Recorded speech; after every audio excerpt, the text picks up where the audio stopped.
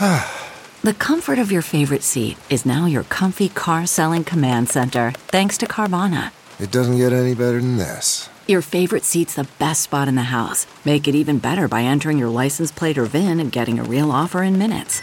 There really is no place like home. And speaking of home, Carvana will pick up your car from yours after you finalize your offer. Visit Carvana.com or download the app and sell your car from your comfy place.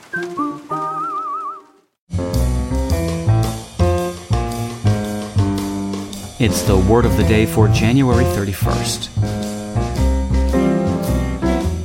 Brought to you by Merriam-Webster.com, the popular dictionary site delivering authoritative definitions, rich, helpful usage content, and dynamic features for language lovers and language learners alike.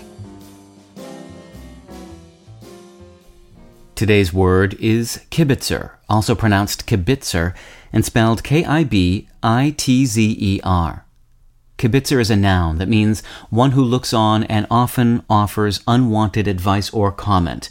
Broadly, one who offers opinions. Here's the word used in a sentence. It wasn't long after they bought their house that Dana and Regan heard from kibitzers in the neighborhood offering tips on design and remodeling. The Yiddish language has given English some particularly piquant terms over the years, and kibitzer is one of them. Kibitzer is from the Yiddish word that came to that language from the German word Kiebitzen, meaning to look on at cards.